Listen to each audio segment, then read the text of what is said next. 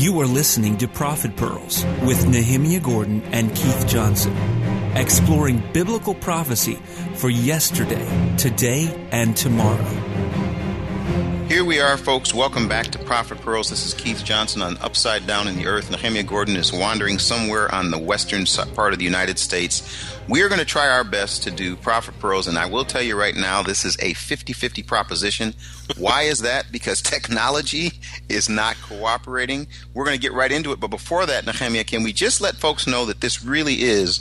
I mean, there's no guarantee that we're going to be able to continue to do this. Let's just let them know what the situation is. So the last episode, we had some serious technical difficulties. It was really the second episode with you in, overseas, and it was a disaster. I mean, we had to keep stopping it and re-recording it.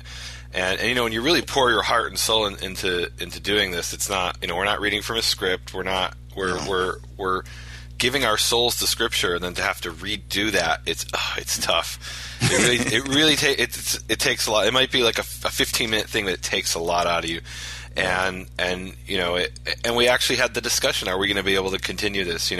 We had tried some stuff when I was in China, and the internet was just so bad that we just I decided I couldn't continue doing that. Mm-hmm. Please be in prayer for us about this, and hopefully it'll work out. And in all seriousness, one of the things that we did is we've come up with a few backups, and those backups aren't the best, but at least would potentially keep us in communication. But if it gets to the place where we just have too many issues, we'll have to come up with something else, or who knows what will happen. But for now, we're going to go ahead and get started in Ezekiel. And I'll tell you something, Nehemiah, I'm excited about this section. It's Ezekiel chapter 28, 25 through 29, 21. And we do have sponsors for this. And instead of giving the name, I love this. These two people are calling themselves servants of the Most High, El Elyon Yehovah. They just want to be supportive of what we're doing. They didn't even have any questions, comments. They just have been Prophet Pearl partners that have helped us to be able to do this. And it's interesting, Nehemiah, we didn't have any idea what the other issues were going to be regarding technology and phones and costs and all that. But we did have some people like these two servants of Yehovah that came alongside and supported us. So we want to give a shout out to them. And actually, there's a few that they sponsored. So hopefully we're going to be able to continue to do this. But we're in Ezekiel chapter 20. Can I give them a Hebrew thanks? Oh, absolutely. So the Most High, obviously in Hebrew, is El Elyon. Mm-hmm. And servants of the Most High is Avdei El Elyon. So Toda Lachem Avdei El Elyon. Aha, I like that. Well, Nehemiah, I got to be honest with you. Whenever I open up the book of Ezekiel, I get the chills. And let me tell you why. I know why. Actually, there's for a couple reasons, but something hit me early this morning, and I don't know if folks know it or not. We're actually recording on Christmas morning where I'm at. Where you? Well, now I'm a little confused about that, because where I am, it's because you actually live in the future. I live in the future, yes. You got in your TARDIS and traveled into the future. But where I am, it's December 24th, and just around sunset time. Does that make it Christmas Eve? Or is that like on the Jewish calendar, it's Christmas Eve? I really don't know the answer to that. Like, I was getting together with these people for Thanksgiving, and I had to ask an American, so do you eat the meal Wednesday night? Or is it because that's the Jewish mentality. So when is Christmas Eve? Is it December 24th or 25th? The truth of the matter is, some people start getting ready on the eve of Christmas, as many people have the tradition that that's their Christmas day. Other people wake up in the morning and make it Christmas Day, and so literally it kind of covers both issues. So the evening before and the entire day. So some people are on the Hebrew calendar, is what you're trying to tell me. Some people are on the Hebrew calendar. What are you talking about? Yeah. So it's interesting though. I'm over in an area right now, and I mean we could really get into this. It is Christmas Day here in the Far East, and I'm actually going to be spending some time out amongst the people. But for them, it's a work day. There's not a holiday. There's no issue. And actually, one of the things I appreciate about being over here, I'm in actually Shanghai, the most populous nation in the world. Most populous city in the most city. Populous I'm sorry, nation. In the city. Yes, populous city. I'm sorry about that. Yeah. But it's really interesting because they celebrate Christmas more in its root beyond the religious issues. And they say, Jesus is the reason for the season, or Yeshua is the reason for the season. Well, not over here. I mean, there's none of that. I mean, they might have a Christmas tree or whatever, but they're thinking of it completely different. And I know you were here, obviously in a different part of China, but I really find that interesting that there's not the religious significance to the celebration. What I found weird is when I was in in a mall in Changsha and over Christmas last year, and they'd be having these songs about purely religious songs, nothing about snow, but like purely religious songs. And I'd ask the people, "Do you know what that means?" And they're like, "No, we have no idea." No idea. And there's an interesting analogy I came up with. So you watch these American movies, and there'll be some religious scene, and you hear people doing this, like you'll hear this choir singing a Latin chorus. You know what I'm talking about? It's like those angelic voices. Now, what are they really singing about? I mean, no one has any idea, and probably nobody cares. It just sounds religious. They might be singing about, the price of tea in China, but in Latin. And I think that's how the Chinese, they'll hear, Noel and Silent Night, and to them, that's just pretty sounds. They don't care what it means. Yeah, they just want to buy and sell. Yeah. So anyway, we're actually there's so much going on. I mean, we can talk about a lot, but let's get right into this with Ezekiel. The thing I wanted to say to you about the Ezekiel is I was this morning I was thinking about him, and the reason I brought up this morning was because I was telling you it's Christmas morning over here, but it's Christmas Eve over there. But I was thinking this morning about the ups and downs of Ezekiel, the highs and lows of his life.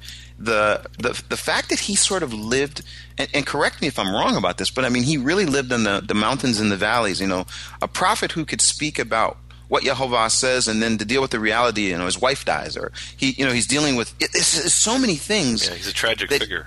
He's a tragic figure, and yet Yehovah used him. And I mean, and I just have to say, when I read, like I say, I get the chills. I've had a number of interactions with this book. But we'll get right into it. But it really just strikes me that he is such a I don't know. He lives life sort of. I don't even know what the word is. I mean, you said tragic. I just thought about the hills and the valleys of his life. I'm like, wow, amazing. So here we go. Ezekiel chapter 28, verse 25. So here we've got a comment again, like we talked about in the last episode, about how you have these sections. And the sections are, they're the chapters are later invention, and so you would assume, well, in the Hebrew they're going to go based on the original Hebrew sections, and that's not at all the case. So here, clearly in chapter 29, verse 1, there's a new prophecy, and 28, 25, and 26. What are those doing in this week in this week's portion? Yeah, and the answer, I think, is simply it's a happy story. There definitely was this thought, like we want to read something in the synagogue out loud. We'll read the stuff that's relevant for the portion, but we also want sort of a lift me up. So verses 25 and 26, they're the lift me up. I'm going to sing. I'm going to be happy. And when it gets to 29, I'll let you take over with your Methodist downtrodden. You go ahead. You go ahead and start out with 25 and 26. Okay. So it says, "Thus says Lord Yehovah." I love it when it says that. A lot of people say, "Oh, Lord." Every time it's Lord, that's in the Hebrew. In the English, that must be Yahweh or Yehovah in the Hebrew, but that's not the case. Here it's Adonai Yehovah. So Adonai actually appears in the Hebrew. Thus says Adonai Yehovah, Lord Yehovah, when I gather the house of Israel from the peoples, that they were scattered in them. And I will be sanctified through them in the eyes of the nations, and they will dwell upon their land, which I gave to my servant Jacob. And can I read 26? And they will dwell upon it in security, and they will build houses, and they will plant vineyards, and they will dwell securely. When I carry, and this is really interesting. I want you to read your English translation of this rest of the verse. Can you do that? Okay. So when I inflict punishment on all their neighbors who malign them. Wow. Interesting. Yeah. So it's interesting what that actually means. Here's how I would translate it, although admittedly it can be translated a number of ways. So it literally says here, Ba'asotish Shvatim. Shvatim is maybe that should be the word of the week. So we've got the word shofet, which is a judge. Shofet, and we actually have two Torah portions in the for those who want to listen to the original Torah Pearls. We have two Torah portions. Shvatim is we have one called Shoftim, which is judges, and Mishpatim are judgments, and this one is Shvatim, which is the result of judgment or verdicts. So Tishvatim means when I carry out judgments or verdicts. And it says, against all those who something them from their surroundings. And then the JPS, it has, let's see, all those about them who despise them, it translates it, which is definitely not what it says in the Hebrew. King James says despise them. What did you have in yours? Neighbors who malign them in the NIV. Okay. So here's how I would translate it, but I suppose it's possible to translate it despise or malign. I would here it's less clear. I would say all those who cause them to wander in their surroundings, from their surroundings. And they shall know that I am Yehovah, your God, their God. So this is an amazing picture. There's going to be this ingathering of the exiles, and Israel will dwell securely in the land, and all the nations will know that God is true because of the ingathering of the exiles. And it's amazing. I'll speak to people all over the world today, and their faith has been fundamentally transformed in my lifetime and in your lifetime. I mean, worldwide, there's been fundamental transformation of people's faith over this issue of the Jews coming back to the land. So that it's a fulfillment, and we're not done. But this is a beginning of the fulfillment of these verses in Ezekiel 28, 25, and 26. And that's what gets me so excited about this. You know, he's describing this thing that we take for granted, because I was born in it. When I was born, this was the reality that Israel, Jews, millions of Jews have been gathered in from the four corners of the earth, and we're continuing to be gathered in through this process of Aliyah, of this ascent to Israel, ingathering of the exiles. But when he was saying this, it must have sounded insane. I mean, the Jews have just been taken into exile. The 10 tribes were taken into exile, and he's talking about how this is the proof that our God is true, that we're going to come back to this place. And they must have thought, yeah, right, Ezekiel. What are you smoking? Not literally, but you know. And we read this and we're like, yeah, of course that's true. No, this was an amazing prediction that for thousands of years sat on the pages in black and white, and people said, yeah, right. And now we live in that time where it's a reality, where we have the privilege of taking it for granted. You know, it's interesting. There are people, commentators, who would say this. I think even in the 1800s and things, and they talk about the people coming back, and even then they were like, "What are you talking about? You know, this place is not even a legitimate." They looked at it and they're like, "What? Like literally, what are you talking about?" And like you say, that's actually happened. One of the things that's interesting to me is when I read it and it says they will live there in safety and will build houses, and you know, there's this. I can't help it. I mean, I always have to talk about sort of the modern day. We talk about Prophet Pearls for yesterday, today, and tomorrow. And today, this particular phrase causes a lot of angst with people all over the world, because you're talking about building houses. That immediately in their mind says they're expanding, and they use that word that they're building settlements. They're building settlements. But you know what's something? I was just looking a couple days ago. They just finished the International Bible Contest, and Netanyahu was in this contest. He says he studied every week. He studies every week with his son, the Prime Minister of Israel. He studies every week with his son, and he prepares for this international contest. And they just had this contest. I think it was on Tuesday, and he made it. You know, he was there. Of course, he's the Prime Minister, so he can say, "Look, I qualified," but he didn't win. And what's interesting about this is, the reason I think about this is they ask these really in-depth questions. They ask about the prophet and the name and this and that and the other. But the other thing they talk about is circumstance in the Bible. So here's the prime minister who clearly knows that this verse exists. He clearly knows it's something that even we talked about before. Hearing these portions read in the synagogue about houses being built. And so I just what hit me was, here's a person who's opening up the book, reading the book, and then leading and then attempting to lead a country. Like, that's just not the case over here. I mean, the Bible is not a part of any aspects of what's going on. And one of the things that I have to say is they were talking about, and he was talking about, why he wanted to have this international Bible contest, because they have it for children, but why he wanted to have it for adults. And as they were discussing it, they were talking about the Bible being on the streets, meaning that the people of Israel would understand, yes, we are the Jews, we've come back, but that the Bible, not just the traditions of men, not just the rabbinic rule and regulation, but the Bible itself, the scriptures, would be on the street. So when I read this, I think about that, and I think about, like you say, this is what's happening in present day, but it comes from this book. And so that just, I don't know, that really encouraged me. The prime minister put himself in a contest to see who knows most about the book. Yeah, isn't it amazing though? Like, so going back to the verse, so let's dissect this. What is this really saying?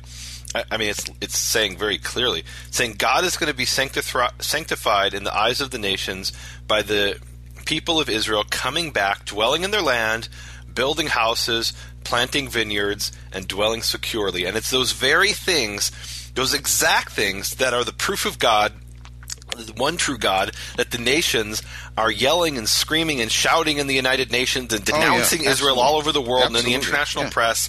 You Jews, you're building homes. You stole that land from the Palestinians. Wait a minute. Read the Bible. It says it right here. This is proof that the one true God exists, and they don't want that proof to be heard. I think there's an agenda there. Nehemiah, you're they don't want the people to know. Read the Bible. They don't care about the Bible. That's the problem. The Bible's got no I'm going to say to something really controversial. Read the Quran. Did you know in the Quran it says that the God of the Quran gave the land of Israel to the people of Israel? They don't preach that in the mosque, I'll bet. Now, we can talk about whether that's the true God or a false God, but even according to the people who don't believe the Bible, even their God says that this land belongs to Israel. And despite that, all the nations want to come against Israel, just like it talks about in Psalm chapter 2, for example, and murmur and make noise and say, no, we are speaking against God's anointed people, and we will not let them live out a proof of the existence of the one true God by building homes and living securely. We're going to do whatever we can to stop them. Yeah. We're going to call black white and white black. We're going to call bitter sweet and sweet bitter, and we're going to make a mockery of truth. But whatever it takes, we're going to prevent the Jews from building their homes in their land in fulfillment of this verse. Absolutely. It's interesting, too. We're going to be, as we're going through this, folks, and we've done this. We started the beginning of our series. We did about 10 or so together. And, man, I'm telling you, we had all of our Bibles open. We had all these things going on. And it's so funny. I mean, I just believe, Yehovah's hand is in everything. So we've had these technology issues and struggles. And sometimes you wonder, are we going to make it through? Are we not going to make it through? But one of the things, and Nehemiah, I just want to continually challenge people to do this, because as we mentioned last time, we're never going to be able to do everything, even in these portions that are shorter than when we were doing the original Torah Pearls. We'd have sometimes 3 chapters, but we want to invite people to read along with us, to fill in the gaps, to make comments, to go to both nehemiahswall.com, bfainternational.com, share your comments with people, because again, I don't want to take the approach that we've got all the answers. Certainly the last passage showed we don't have all the answers. But by us opening the book, reading the book, asking how it can apply to us today, what it meant yesterday, today, and tomorrow, I think that that's the beauty of Prophet Pearls. Again, so the invitation is real. We really, really need you now. We're not even sure we're going to be able to continue, but as we do this, we want people to study along with us. So let's keep reading. And prophecy against Egypt. I was one of the things about this is, before I read this, is one really, really powerful thing to do is to find out what's happening in history, historically, that doesn't show up in Scripture. In other words, what was going on with the nations at that time. And boy, there's so much in Nehemiah as far as what's happening with Egypt and what was happening with Babylon and Israel in between. But I'm going to read this. It's in 29 verse 1. It says, and I love whenever there's time in the Bible. It says, in the 10th year, I'm reading out of the NIV, of course, here. In the 10th year, in the 10th month, on the 12th day. So, I mean, this is pretty specific. I mean, we're talking about a specific year. We're talking about a specific month. And we're talking about a specific day. And this happens with Ezekiel, a lot. He'll say, on this day, at this particular time. So the month and the day I got. What's the year? No, that's a great question. It says in the 10th year. Of what? And we really could do like a whole long teaching just on that. Exactly. And it's not exactly clear in the end. That's the answer. It's not clear. But one of the things that is interesting is about looking at, like I said, what we think is happening sometime within that period of time that Ezekiel's prophesying. And just to give people an idea, so it says the 10th year. Is it the 10th year of Nebuchadnezzar? Is it because he was taken into exile by Nebuchadnezzar? Ezekiel was.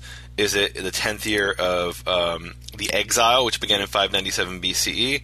Is it the 10th year of one of the kings of Judah, who maybe isn't even reigning anymore? Meaning it could be the 10th year of Jehoiachin or Jeconiah. It could be the 10th year of Zedekiah. It's really it's not entirely clear. Isn't it something? Wow. Yeah. So it says here, he says, "Son of man, set your face against Pharaoh, king of Egypt, and prophesy against him and against all of Egypt, and speak to him and say, this is what the sovereign Lord in the NIV says. This is what Adonai Yehovah. I hope that says in 29:3. 1 second. Look at 29:3. So it's Adonai Yehovah again. Sovereign. It's Adonai Yehovah. So why do they say sovereign Lord? It says Lord Yehovah. That's weird. Because I would think sovereign translates the word melech, king, but in this case it's translating the word Lord. So that makes no sense. Well, maybe because they already had decided that it's Lord, so they didn't want to say, thus says Lord. Yeah, of course they didn't want to say Lord twice. But sovereign Lord, yeah. They're just making stuff up is what you're telling me. Yeah. They're coming up with their attempt to try to fix it. Gotcha. Without just sharing what it actually says and not doing such a good job. I am against you, Pharaoh, king of Egypt, your great monster. Oh my goodness, you great monster lying among your streams. Monster. That's what it says. What does it say in the Hebrew? Monster. Okay, so that's real interesting that it's monster because, like, contextually, so it's crocodile. Mm-hmm. Tanim is possibly a crocodile. That's my take on it. He's a gadol. He's a big one. Yeah. So in the context here, it has to mean crocodile because that's what's in Egypt, and it's talking about scales later in the next verse, I believe. And crocodiles have scales, not the scales like fish, but yeah, no, I don't buy that it's monster. You don't like the monster. Okay, I don't accept that. Okay. No. You say the Nile is mine, I made it for myself, but I will put hooks in your jaws and make the fish of your streams stick to your scales. They're talking about the scales.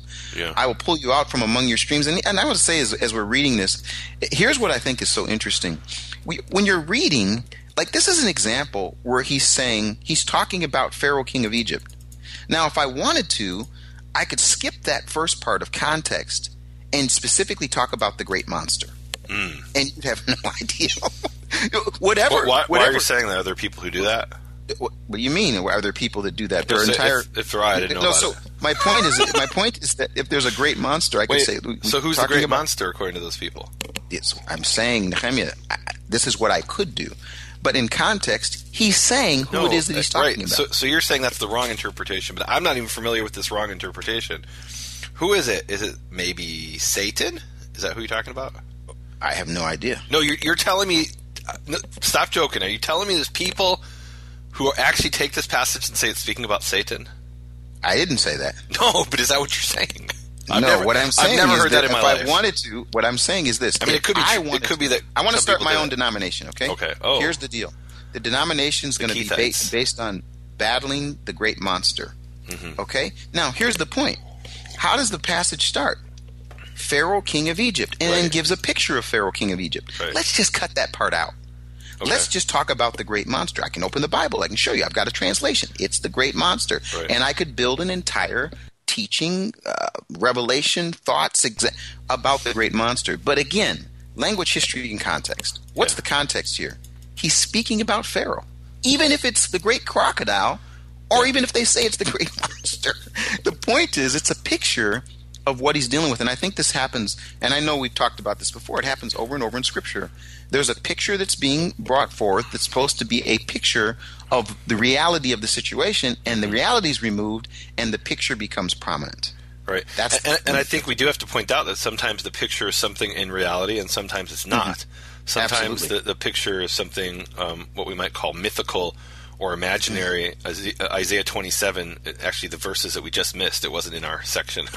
They talk about, about these various types of giant serpents that are going to be slain, which represents death in that passage. So, so I think we have to talk about the phrase, the Nile is mine, I made it for myself, because that's Pharaoh's sin. Pharaoh's sin is that he doesn't recognize God.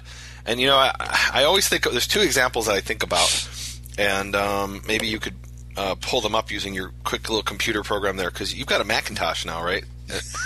and I hear you could build bridges with Macintoshes and go into outer space with it. It's like, I'm just a PC person. Listen, let me tell you, I just want to find out how to keep the thing on. Okay. So there's two passages this brings to mind. One is in Daniel, where Nebuchadnezzar is walking through his kingdom, and he looks around and he says, I made this all by myself. I'm amazing. And then he gets stricken as an animal-like disease for 7 years or whatever it is. And the other is the king of Assyria, who comes to destroy Israel.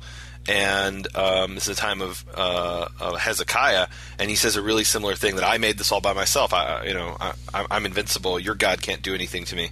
And God strikes him in that instance as well. And in both cases, there's this pride. And every time I hear it in Israel, I'm speaking about Israel. This may happen in other countries, but I hear this in Israel a lot, and it makes me really nervous. It actually makes me scared. I'll hear people say, we have the most powerful army in the world. We built this all by ourselves. We built this country. We built this, this amazing army. And then it always makes me really nervous, because it sounds like it's right out of this passage and those other two passages. Like, what are you guys doing? And there is a remnant in Israel who recognizes that it is Yehovah who gave us the power to do these things and enabled us to do these things. And without him, literally our wheels would have been coming off in the mud, like Pharaoh going through the, Pharaoh had an amazing army, but when it came to chasing Israel, God took his wheels off, and he could do that to us just as easily. And there are stories about that people in the Israeli army fighting the enemy, and the enemy just disappeared, or the enemy ran away. You know about that in the Yom Kippur War, for example. And so I literally get scared whenever I hear people saying, we did this with our great might. We made all this wealth and greatness with our great might. And I'm like, guys, this is the creator of the universe. We have to give him the honor. Otherwise, we'll end up like Egypt and Assyria and Babylon. And it's interesting, the phrases that you're talking about is exactly sort of, obviously that's the point. The point is, he's saying the Nile is mine. He says, here's what I'm going to do. I'm going to put hooks in your jaws and make the fish of your streams stick to your scales, pull you out from among your streams, and with all the fish sticking to your scales, I will leave you in the desert, you and all the fish of your streams. You will fall in the open field and not be gathered or picked up. I will give you as food to the beasts of the earth and the birds of the air. But then this is what I love about verse 6. Then all these things are going to happen. All who live in Egypt will know that I am Yehovah. I mean, it's even in that. I keep getting this thing over and over again, Nehemiah, where I just think about how big and how awesome and how amazing the Creator of the universe is. That he deals with the friend and foe. He deals with Israel in their disobedience. He deals with them in their obedience. There's redemption. There's accountability, and even those other nations, and we're going to get into that are used as a part of that plan. Right. I mean, it's just wow. Then they'll know that I am Yehovah. Wow. So, go ahead and you can read the next couple of verses. Okay, so you stopped in the middle of the verses. It says, they will know that I am Yehovah because you have been a reed staff for the house of Israel. I love this imagery. I'm going to read from the JPS here. This is really great imagery in the Hebrew as well. When they grasped you with the hand, you would splinter and wound all their shoulders. And think about that. You're walking on almost like a crutch or a walking stick made of reed. And anybody who's dealt with reed, papyrus is probably the original thought here of Egypt. But any reed in a stream, it's like bamboo. Or actually, it's not like bamboo. Bamboo is very strong. But the reeds in the Middle East are very weak, and they splinter, and they'll go right through your hand. They'll splinter through. You're leaning on it with your hand. It'll splinter into your hand, and go all the way into your shoulder. Wound all their shoulders, and when they leaned on you, you would break and made all their loins unsteady, meaning they fell. I love that image of the pierced hand and the pierced shoulder and the person falling down. That's an amazing image. And so the very walking stick that they trusted is the one that pierced through their hand. And that's a powerful image. It's one that appears a number of times in Isaiah as well. And what's the idea here? That there's this international superpower, Egypt, and the other international superpower is Assyria and later Babylon and later Persia. But really it's Egypt against Assyria that's being, and then against Babylon that we have this image for. And Israel's in the middle. Israel's being, is being squeezed in the middle between the two superpowers. And what God is saying is, trust me, don't trust Egypt. Trust me, don't trust Babylon. Don't trust Assyria. And instead Israel says, well, yeah, I'm not going to trust you. I'm going to go trust the superpower. And to this very day, that is something that causes Israel to suffer, trusting in a superpower instead of trusting in the greatest superpower of all time, the one that never falls, the one that never stumbles, the one that never has the pierced hand, the one who will always be powerful, Yehovah, the creator of the universe. Amen. Amen. And this phrase comes up, and we can stop and look at it and see it and talk about it, but it really is an important phrase. As I'm reading through this, the phrase jumps out over and over again. Then they will know that I am Yehovah. Then they will know that I am Yehovah. Then they will know that I am Yehovah, or that I am the sovereign Lord. In the NIV, I am Yehovah, Adonai Yehovah. It's like again, it's like the rhythm of what's happening. You can get caught in listening to what's going on and hearing it and understanding it, and then he says, and then they will know. And then there's some more, and it says, and then they will know. Is it fair to say it's like, and all this is going to happen, the purpose, that they will know that I am Yehovah. Wow. All right, let me read a few verses here. Yeah. Assuredly, thus says Lord Yehovah, lo, I will bring a sword against you and will cut off man and beast from you. This is speaking about Egypt. So that the land of Egypt shall fall into desolation and ruin, and they shall know that I am Yehovah, because he boasted, the Nile is mine, and I made it. Yeah. So, I love that. It's not just a river in Egypt. It's the symbol of their defiance. They're not relying on God. They're believing in their own power and not the power of the Creator. Verse 10, therefore, behold, I am going to your... it's funny, it says to deal with you and your channels, and I will reduce the land of Egypt to utter ruin and desolation from Migdol to Siene, all the way to the borders of Nubia. That's in the JPS. In Hebrew, it's actually from the Tower of Svene, which presumably maybe Aswan, who knows. Anyway, all the way into the border of Kush, which was the kingdom of Kush, which was in Sudan today and part of Ethiopia. No foot of man shall traverse it, and no foot of beast shall traverse it, and it shall remain uninhabited for 40 years. And that's really interesting. So when did What's that the happen? 40 years? Yeah. when was that? And it's interesting, Henry, we're talking about the dates and times and stuff like that, and so here comes this specific date. Now, what do you want to do? You want to find out. So when are those 40 years? Is that going to let me know exactly what that those dates are and when those dates are? And is that an image? 40 years meaning. Thus says Nehemiah, the 40 years begins with the Arab Spring. Dun dun dun.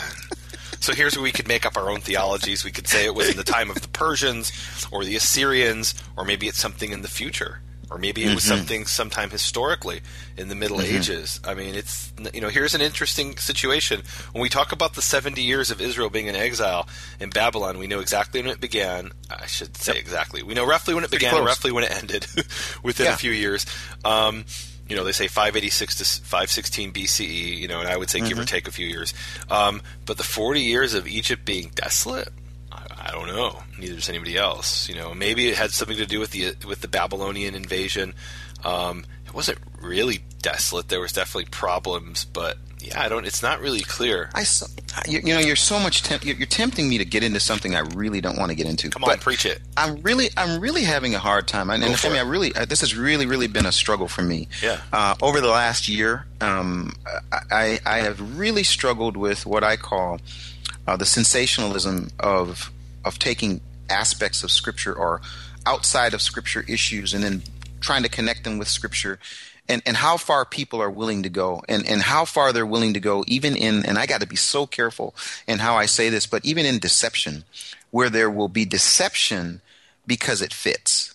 If we can get it to fit, even if we gotta fudge a little bit, can I go further? Even if we have to lie, we're going to make it fit. And I think that's the thing that one of the reasons I'm really excited about doing this, and really I prayerfully hope that we can continue to do this with the technological challenges and the wandering Jew and the upside down Methodist and everything else. But what I love about this is opening up, and when it doesn't fit, we don't say we're going to make it fit. If we don't have the answer, we don't say we're going to create an answer. If the answer's there, we're going to drive that truck right through the wall. But when the answer's not there, being willing to say it doesn't fit. or we don't know. And that's what I have to tell you. I am really, and I'm trying not to be really overly specific here, but I've really become less patient when I see that happening, especially as it pertains to Scripture. Take one aspect of Scripture and knowingly attempt to lead people down a road of deception, to me, has got to be one of the I don't even know what word to say. I'm struggling with that. So I'm glad that we're not trying to do that. I'm glad you're not going to write that book. You're not going to write the book about the 40-year starts. Wait, no, this will be the basis of my ministry. The 40-year prophecy of Nehemiah. Yeah. 40-year prophecy of Ezekiel revealed. No, so I completely understand what you're saying, but maybe I'm a little naive. You're accusing people of doing this. They want to be sensational. They want to, sell books and things. I don't know. I've met a lot of people who say some of the wackiest things you can imagine, and they really deep down believe it. And I'm reminded of innocently ignorant. I'm innocently ignorant, maybe, but I'm reminded of a famous saying of one of the most brilliant scientists of all time. His name was Richard Feynman, and he said the first principle is that you must not fool yourself, and you are the easiest person to fool. And I gotta wonder if those people, are they really intentionally deceiving others, or are they just so desperately want to believe it that they first fooled themselves and then they go out and fool the others? I want to give them the benefit of the doubt. I can't see in their heart. I would like to say to you, I want to thank you for that. I want to try to keep that as the category that they fooled themselves and now they're attempting to fool others. Okay, I'll go with that. Okay, but I wish I knew that was the case all the time. Unfortunately, that doesn't seem to be the case in some circumstances. It really it's bothering me. I'm still bitter about the thing on, what was it, like 2012? There was like the end of the world, and you were supposed to be raptured away, and I was supposed to get your iPad, and it didn't happen. I'm still bitter about that. The guy gave a specific date. All the Christians would be taken away. Jews throughout the world were celebrating. And, except we're going to get left behind with some other people we don't really get along with. We'll take you guys first. And it never happened. I don't understand. Yeah. And the list goes on, and the list goes on. So, I mean, again, we can do this, but I think I really appreciate the fact that we're stopped on this issue of the 40 years, and that we could read this passage and we could look at it in the languages, and we can go to all the different aspects and still not know what those 40 years are, and or when they took place, or when they will take place. Until you read my book and buy my DVD, The Secret of the 40 Years Revealed. Yeah. Coming soon to a bookstore near you. Yeah, okay. Can I start? Can I continue reading now? Years. Yeah, go ahead. Yes. Yet this is what... I'm sorry. This is what the Sovereign Lord says. This is what Adonai Yehovah says at the end of 40 years. And then again, here it comes again. I think this is interesting. It says at the end of the 40 years, I will do what? Now, have we done the word of the week yet? Did we actually give them the word of the week? I know we did this word before. Well, I think the word was Shvatim, which is Shin Pei Tet Yud Mem. You didn't tell them what it was. Okay, I'm telling them now. It's the word of the week was Shvatim, which means to carry out judgment or verdict. And that was up in the previous verse, and it's related to the word shoftim, judges, and mishpatim, judgments, and this is the carrying out of judgment, shvatim, and the three-letter root, like every word in the Hebrew language, is shin pei tet. Okay, now let me ask you a question. We're at 20. I want to go to 29:13. You're going to go for another word of the week, aren't you? I know. No, I'm not. No, I'm not. I'm really not. We're in 29:20. What are you talking about? What happened to verse? No. 29. No, 13. Yeah, okay, 13, yeah. 13. Yet this is what the Sovereign Lord says in the NIV. At the end of 40 years, I will gather the Egyptians. Now, I want to ask you a question. Is that the same gathering that takes place? Is that the same word for gathering? Yeah, absolutely. That's the word kibbutz that we had before in a previous week. I will kibbutz the Egyptians. I will gather them in. And isn't it great? Isaiah 56. I always think of Isaiah 56, where Yehovah talks about will gather in Israel, and he will gather others into those who he has gathered. And maybe the Egyptians are some of those others who are gathered. And now I want to get really controversial, and I'm just thinking out loud here, and you could say it's completely ridiculous, Nehemiah. Maybe we're not literally talking about Egypt here. Maybe we're talking here, and maybe there's a literal level and a non-literal, that maybe there's a spiritual Egypt who is scattered among the nations and God is gathering them back. And then I think of the verse in Isaiah where it talks about how God will have three nations Egypt, Assyria, and Israel, and I wonder if Egypt and Assyria there represent literally what today is Egypt and Iraq, or if they represent different groups of people who are Gentiles who are going to be part of God's people. I'm just thinking out loud. I don't know. We'll edit that out. Okay, folks. No, I'm just kidding. Lama, Mapito. No, I like that. I actually like that. And again, one of the questions that we want to ask is, when are we looking at a picture that's a picture both in practicality for then and potentially a spiritual picture? Well, and here's what also, I'm not saying, just to be really clear. I'm going to go back and I'm going to tell a story. This was in 2005. I was traveling around the U.S. I did 42 speaking events in 1 year. It was actually a 3-month period. It was insane. And I met this one man somewhere like in Ohio or something like that, and he was telling me his whole doctrine and theology of the end times. And he had this really elaborate story, very specific of exactly what was going to happen in the exact sequence and the exact timing. And part of the elaborate story had to do part of the elaborate story had to do with something like, I may be getting some of the details wrong, but America being Ephraim, representing Ephraim or Ephraim, and England representing Manasseh, the two brothers, the two tribes of Israel. And then I was actually the same very city where I am right now, Seattle, Washington. I'm visiting my sister here, and back in 2005 I was speaking here, and I met another man who told me an elaborate story which was strikingly identical to the other man's story. And I said to him at the end, I said, "You sound just like so-and-so. That's amazing. Do you guys know each other?" And he got very irate. He said, "Oh, no! He says America is Ephraim and England is Manasseh. And I say America is Manasseh and England is Ephraim." And I'm like, what? You guys just told this entirely imaginative story, imaginary story about what's going to happen in the end times, which might be true, but I don't see it. It could be true, but what they did is they took here a little, there a little, half a verse here, 3 verses there, 2 words there, precept upon precept. Exactly, and they wove themselves a tapestry of the scenario that was going to happen, and one of the details was different. So I don't want people to walk away and say Nehemiah says that Egypt is the nations, and Assyria, Egypt is the Christians, and Assyria is the Muslims, and they will be gathered unto God's. That's not what I'm saying. I don't know what it means. I'm saying here's a possibility. Let's consider. And you know what? And the reason I suggest that possibility is I can point to you and say, here were the Jews who were taken exile by the Babylonians. Here are the 10 tribes who were taken of Israel who were taken exile by the Assyrians. Where in history do we have the Egyptians taken as exiles for 40 years? I don't know about that in history.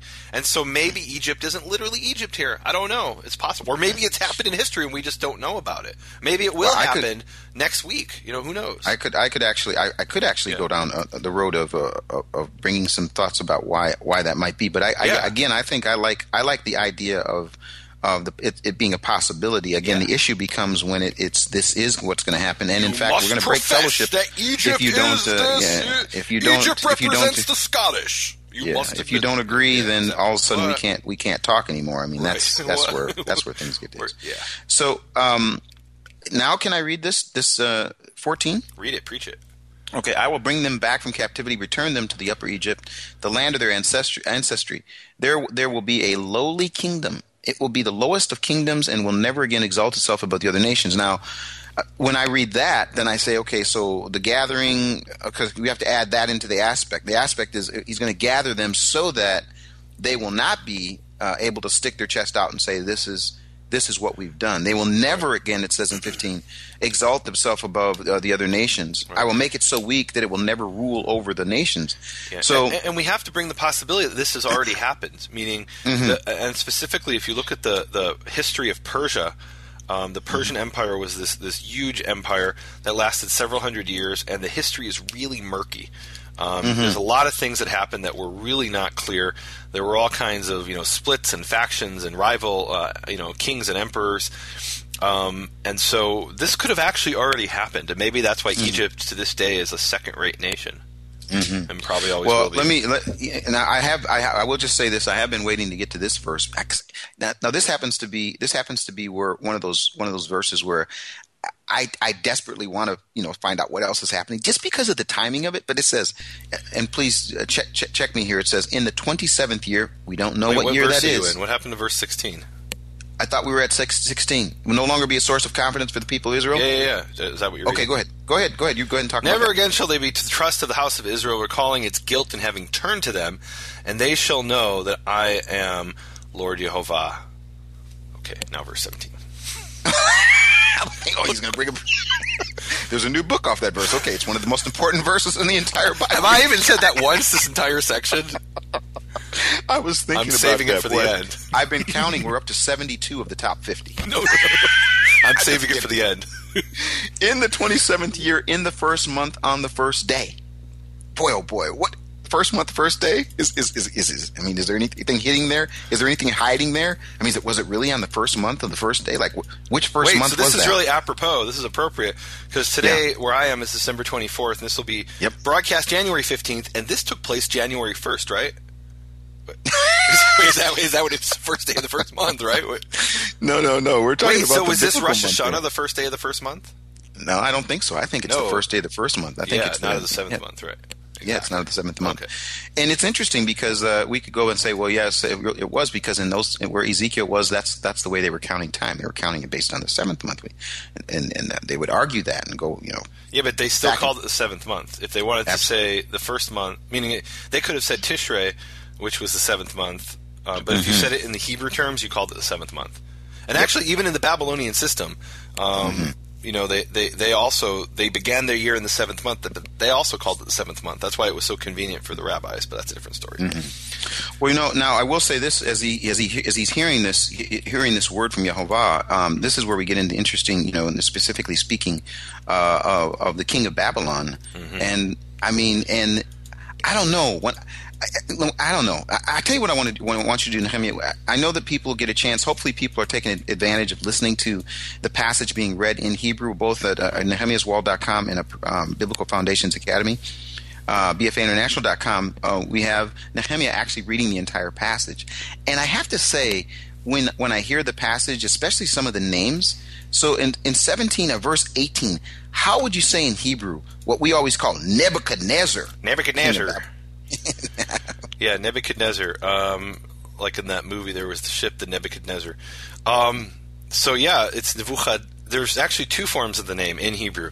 One is Nebuchadnezzar, which is the more well-known version.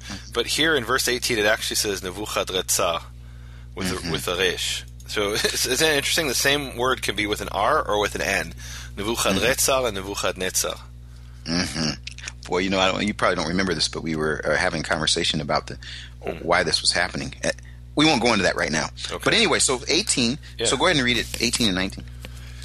All right, this is the JPS. I can't stand it. All right, it says, "O mortal." In Hebrew, it says Ben Adam, which is son of man. Son of man, King Nebuchadnezzar, or Nebuchadrezzar. Actually, in the JPS, it says Nebuchadrezzar with the R. Does it? Yeah. Is it R? Okay. Nebuchadrezzar. King Nebuchadrezzar of Babylon has made his army expend vast labor on Tyre. Tyre is a city in Lebanon. Every head is rubbed bald, and every shoulder scraped. But he and his army have had no return for the labor he expended on Tyre. Assuredly, thus says Lord Yehovah, I will give the land of Egypt to Nebuchadrezzar, king of Babylon. He shall carry off her wealth and take her spoil and seize her booty, and she shall be the recompense of his army. As the wage for which he labored for what they did for me, I give him the land of Egypt, declares Lord Yehovah. That's amazing on so many levels. Wow. And I'm telling you, we can read, and that's what I said about history. I have to just give one little quick story. One of the things that I am doing over here, my wife Andrea has been selected to do a really important job over here. She's working with some people that are establishing Montessori schools in China, which, if you know anything about the education system in China, this is a really big deal because they're very, very strict in how they teach and what they do and what they want the kids to do and the tests they have to be made. And the Montessori way is completely different than that. Some really, really smart people went through Montessori. In fact, the founders of Google were Montessorians, and so the Chinese people. Yes, the Chinese people are very open to having a shift in their educational approach. So what I've said to her is, I'm going to do whatever I can to be supportive of her as she's been supportive of me. And one of the ways that I can be supportive is to be able to expand some of the things that we're doing from this part of the world, because as she's doing this work with them, I'm here and being supportive of her. But one of the things that happened to me, I thought a lot about you because I was in a home with some Chinese people, and I'm one of the things I've decided to do is I'm not going to be illiterate here. I'm going to learn the language. I'm going to learn to read and write, and I'm doing that diligently. But what I love about children is little children is they're so honest. So as I was reading through this, passage, I thought about you and me, and it says, and every head was rubbed bare. So I'm over at this house. Wait. And let me finish. No, hold on. So I'm over at this house, Nehemiah, and I've got on my hat because it's cold over here at this particular time of the year, and I take off my little hat. Well, and not just is it cold, says, they don't really use central heating. You're kidding me, it's freezing. Yeah. So the little girl says to me in Chinese, mayo hair. Mayo hair, no hair. So I take my little hat off, and she looks at me. The first thing she says, "You don't have any hair on your head." Kids are so honest, and I thought about Ezekiel. My head has been rubbed bare. I don't know if it's true. That's the way it says, but Nehemiah, also your hair has also been rubbed bare. This is a choice, Johnson. It's a choice. Okay, all right. Anyway, let's go. Let's continue. This is what he says. Okay, so we're talking about Tyre, and he's talking about Egypt. Now, I don't want to skip ahead to the most important verse. No, let's skip ahead. I think it's in the passage, but I want to give you a chance to comment before I say what I want to say. Go ahead. I'm waiting for my verse at the end. Oh, okay, you want 21? Is 21 yours? Yeah, 21 is mine. Well, we'll share it. Can I just talk about 20 because we really are getting. Yeah. We're getting okay. He says, "I have given him Egypt as a reward for his efforts because he and his army, and check me if I'm wrong, did it for me." Mm-hmm. That's what it says. What? I mean, this is where I almost have to have the revival music. That all through Scripture, it's like the hardening heart of Pharaoh. I hardened his heart that my name might be known. It's like it's like when you get into this conversation about just how big he is, that they shall know that I am Yehovah. Just how amazing he is, how his hand can be in the smallest detail and in the largest movement in the earth, in the creation of everything, and then the smallest thing like the picking of a wife for Isaac. It's like he can do everything. And here he says. And in this, he says, they did this. Did what? What they did? They did it for me. Wow. Yeah. I don't know why that overwhelms me. It just overwhelms me that we look at situations and circumstances, and we've talked a lot about this. His will shall be done on the earth is what our book, Prayer to Our Father, Hebrew Origins of the Lord's Prayer. It shall be done. Why? Mm-hmm. Because he's running this show. He's the one. He's not up there wondering, what's going on over there in Israel? What's going on over in Africa? What's happening in America? He knows what's going on. His hand is in what's happening, and that's why he's worthy of all of our praise, all of our energy, all of our devotion, all of our love. And I mean, he is that amazing. And when I read this verse, it just shows me how amazing he is. He's like, you see all this stuff going on? They did it for me. Wow. Well, so here's the question I ask. So, and this is something we see in a number of places that, God will punish Israel, let's say, or in this case Egypt, and it's like a father hitting a child with a rod. That's the ancient image, and in this case Babylon is the rod. So does Babylon know that they're working for Yehovah? I don't believe so. I mean, clearly not from the book of Daniel. They don't. He doesn't find out until he gets messed with. Right. Absolutely. So isn't that interesting? They don't know. They don't even realize why they're doing what they're doing. No, they don't. Isn't he amazing? He might be using you or using me in ways that we don't even realize. Oh, little things. And I have to say, I want to give a ministry minute here if we can before we get to the verse, because I'm sure when we get to this verse, you might go 20 minutes. And by then, hopefully this thing will click off. The technology will end it. No. I'm just kidding. It really is something, Nehemiah, about the way how big he is and the way he works in small ways and big ways. You were in China, and we didn't know how long you were going to stay. But one of the things that we determined to do this last fall is we determined to venture out again, and we went on tour together, and we decided we would do Prophet Pearls, and from there we did the Right on Time series. When I say we, Biblical Foundations Academy, but you were definitely a key to that, because you and I had done it a couple years ago. We went to go look for the 7th month, and it's been so amazing the way that you've been willing to be a part of the aspect of what we've been teaching. Of course, the ministries are different. There's Nehemiah's Wall and Makor Hebrew Foundation. You can talk about that. With BFA International, we've come to just about an end of a phase that has really been really significant. We produced so many things, and I think the last count, there's over 50 different presentations, high quality. Some of them have been on television, primetime Christian television.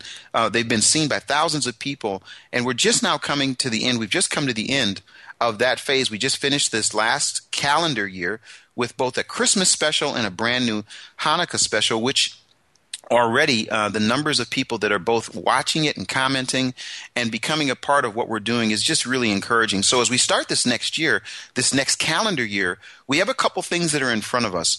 The only way we're going to do those things that are in front of us is that we've got to have a group of people that really understand the mission of inspiring people around the world to build a biblical foundation for their faith. And we found a creative way for people to do that. One, of course, people can always support us. You can go to bfainternational.com and support us. That's certainly one way. But the other is to actually be a part of what we call the mission. And the mission is for people to build the biblical foundation for their faith. We now have over 50 presentations that can help you throughout a year, a full calendar year, where you could literally once a week watch something, and I'm saying it would actually help in the building of the faith. And we've made it so that it can be free.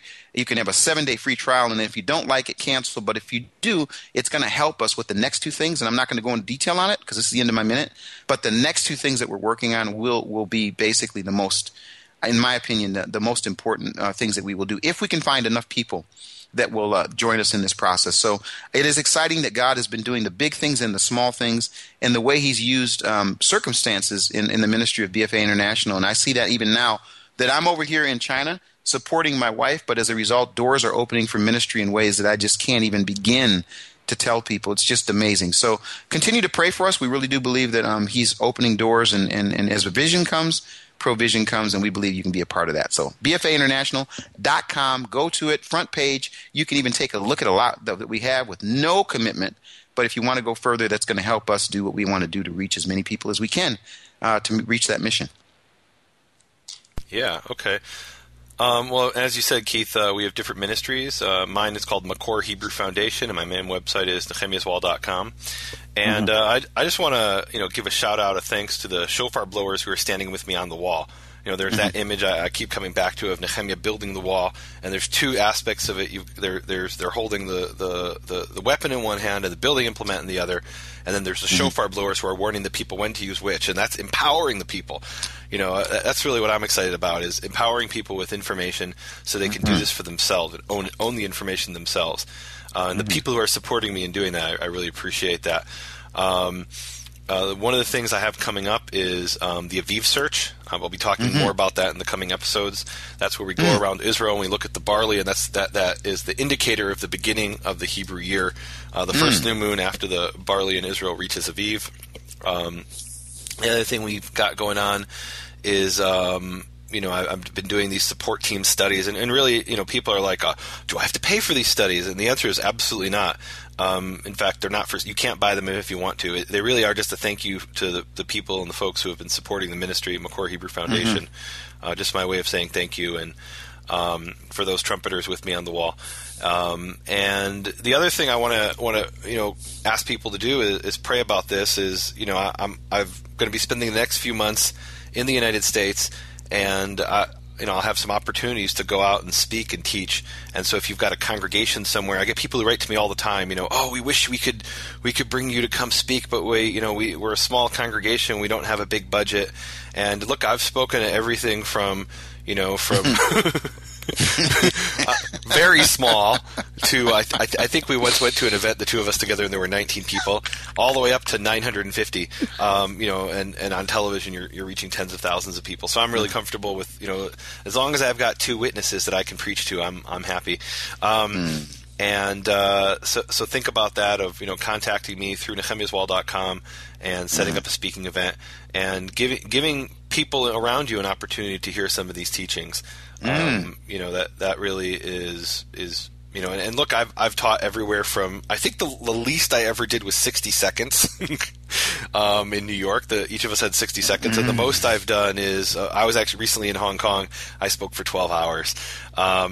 So final thing is iTunes. People, get over to iTunes and subscribe to Nehemiah's Wall podcast so you can get these directly delivered to your phone. If you're an Android person like me, you've come over to the side of light, the Android device, then you can use any device. You can use, different. I use Pocket Casts. There's Podcast Republic. There's a whole bunch of different free and pay for podcasts. The podcast itself is free. Nehemiah's Wall podcast. You get Prophet Pearls, the original Torah Pearls, and other teachings that I'm sharing. And and there's really three things that we're asking you to do specifically on iTunes, which is subscribe, rate, and review. Those rate and reviews, even if you don't use iTunes, go into iTunes and give us a rating and a review. And what that does is it helps us get the podcast in front of other people. They can then see it. People who never even heard of any of this, who are just looking for solid biblical information, will hear about it if there's a lot of ratings and reviews. And that is my Ministry Minute. Awesome. Well, it's an honor to be able to do this. We really are grassroots movement here. And Nehemiah speaking to so small groups and large groups, and I think it's just amazing the doors that open, and the doors are opening in many places. So I hope that people will take advantage of get an invitation of inviting you to come and speak. I think that would be amazing. So. Now, Nehemiah, this is the last verse. We're going to give this verse to you, and if things cut off, if you don't hear me, it's because I'll keep talking. You just keep talking. And we're going to wrap it up with this. Go ahead. All right. It says, Bayom Hahu, on that day. I love that phrase. Bayom Hahu, on that day. Atzmiach keren levet Yisrael. I will cause to grow a horn for the house of Israel. Ulecha aten pitchon peh, and to you I will give an opening of mouth in their midst, betocham, and they shall know that I am Yehovah. And really, there is a lot to talk about in this verse. I want to go to the maybe the strangest part of the verse, and maybe the least important. I don't know, but he says, "And to you." Who's the you? What do you have in your translation? Do you have "And to you I will give an opening of mouth"? On that day I will make a horn sprout for the house of Israel, and I will open your mouth in their midst. So who's you? You, I mean, you has to be Ezekiel. Who else could it be? Earlier in the section, he says, the word of Yehovah came to me. So what is he talking about? God's going to give him an opening of mouth, and I like how the JPS has it. It says, "On that day I will endow the house of Israel with strength." That's not correct, but whatever. Then it says, "And you shall be vindicated among them." In other words, when this prophecy is fulfilled, everyone will know that what came out of Ezekiel's mouth was true. That's pretty cool. Now, apparently it hasn't been fulfilled yet. But Ezekiel 29:21 we have here, on that day it says, "Atzmiach keren," I will cause to grow a horn. These are words that are so charged with meaning that, I'm excited. So let's talk about atzmiach. The root there is, maybe that should have been the word of the week. It's the three-letter, we'll have a second one. Tzemach, tzamach mem chet is the root, and it means a plant or a shoot, or it could also mean a branch. And famously, we have the verse, Zechariah chapter 3, verse 8, which says, "Hear now, Joshua the high priest, you and your friends who are sitting before you, men of miracle," I would translate that. They are men of miracle, "for behold, I will bring my servant Tzemach." And let's see what that is in your King James translation, more familiar for many people. "Hear now, O Joshua the high priest, thou and thy fellows that sit before thee, for they are men wondered at." That's very different. "For behold, I will bring my servant the branch," and branch is written in at least my version, in capital letters, all caps. Which does that represent Yehovah? No, it's the word Tzemach. And then in Zechariah 6:12 it says, "And speak unto him, saying, Thus speaketh the Lord of hosts, saying," Yehovah of course says, "Behold, the man whose name is the branch," and again in Hebrew it says Tzemach.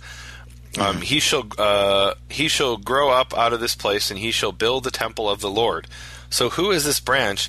And many people believe this branch is the Messiah. And the justification for that, Of course, some people will point at everything and say, well, that's the Messiah, and that's the Messiah, without really any justification.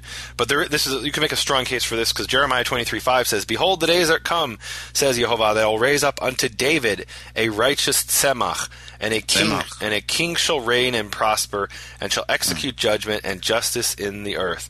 So here we have very clearly what we think of as, at least what Jews think of as the Messiah from the line of David, the Davidic Messiah who will be king of Israel.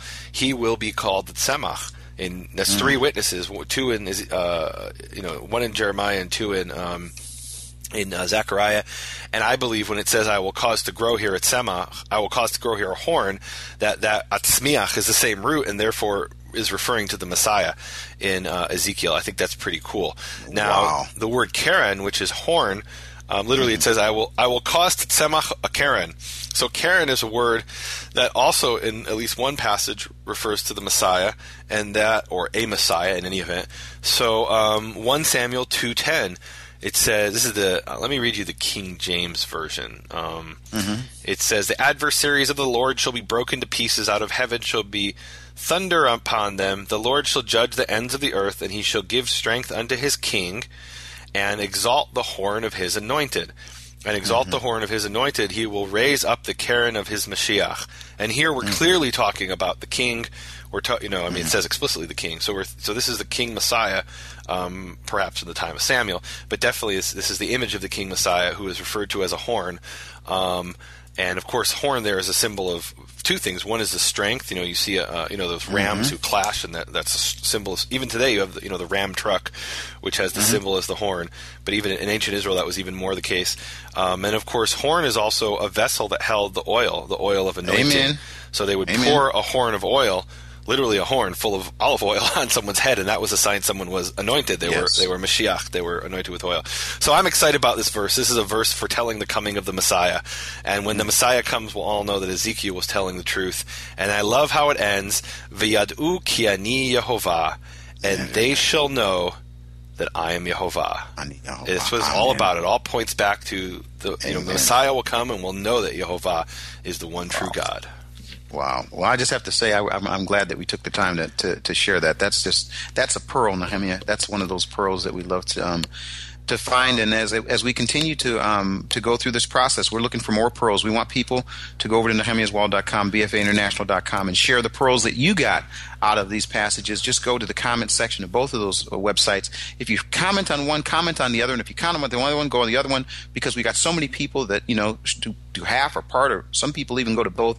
But we just want to reach as many people as possible to help them build their faith. And yeah, what a blessing this is. Well, we made it through another one. We can write this one down. We made it through the technology. You should see, Nehemiah, I'm here. I've got a Wi-Fi event thing over here. I've got a little Chinese phone. I've got an iPad. I've got a computer. I've got my Bibles. I've got these other things going on. I've got 3 levels of security so that we can keep on doing this. I'm not sure where you are, what you're doing, but you're definitely having to make adjustments as you're wandering throughout the United States. So, in the meantime, while you wander, and I continue to find right side up and the upside down part of the earth, we want people to keep reading and watching and studying, and more than that, can continue to pray that we would be able to continue to bring these pearls from the prophets. Amen. Amen. Thank you for listening to Prophet Pearls with Nehemiah Gordon and Keith Johnson. For more information, please visit nehemiahswall.com and bfainternational.com.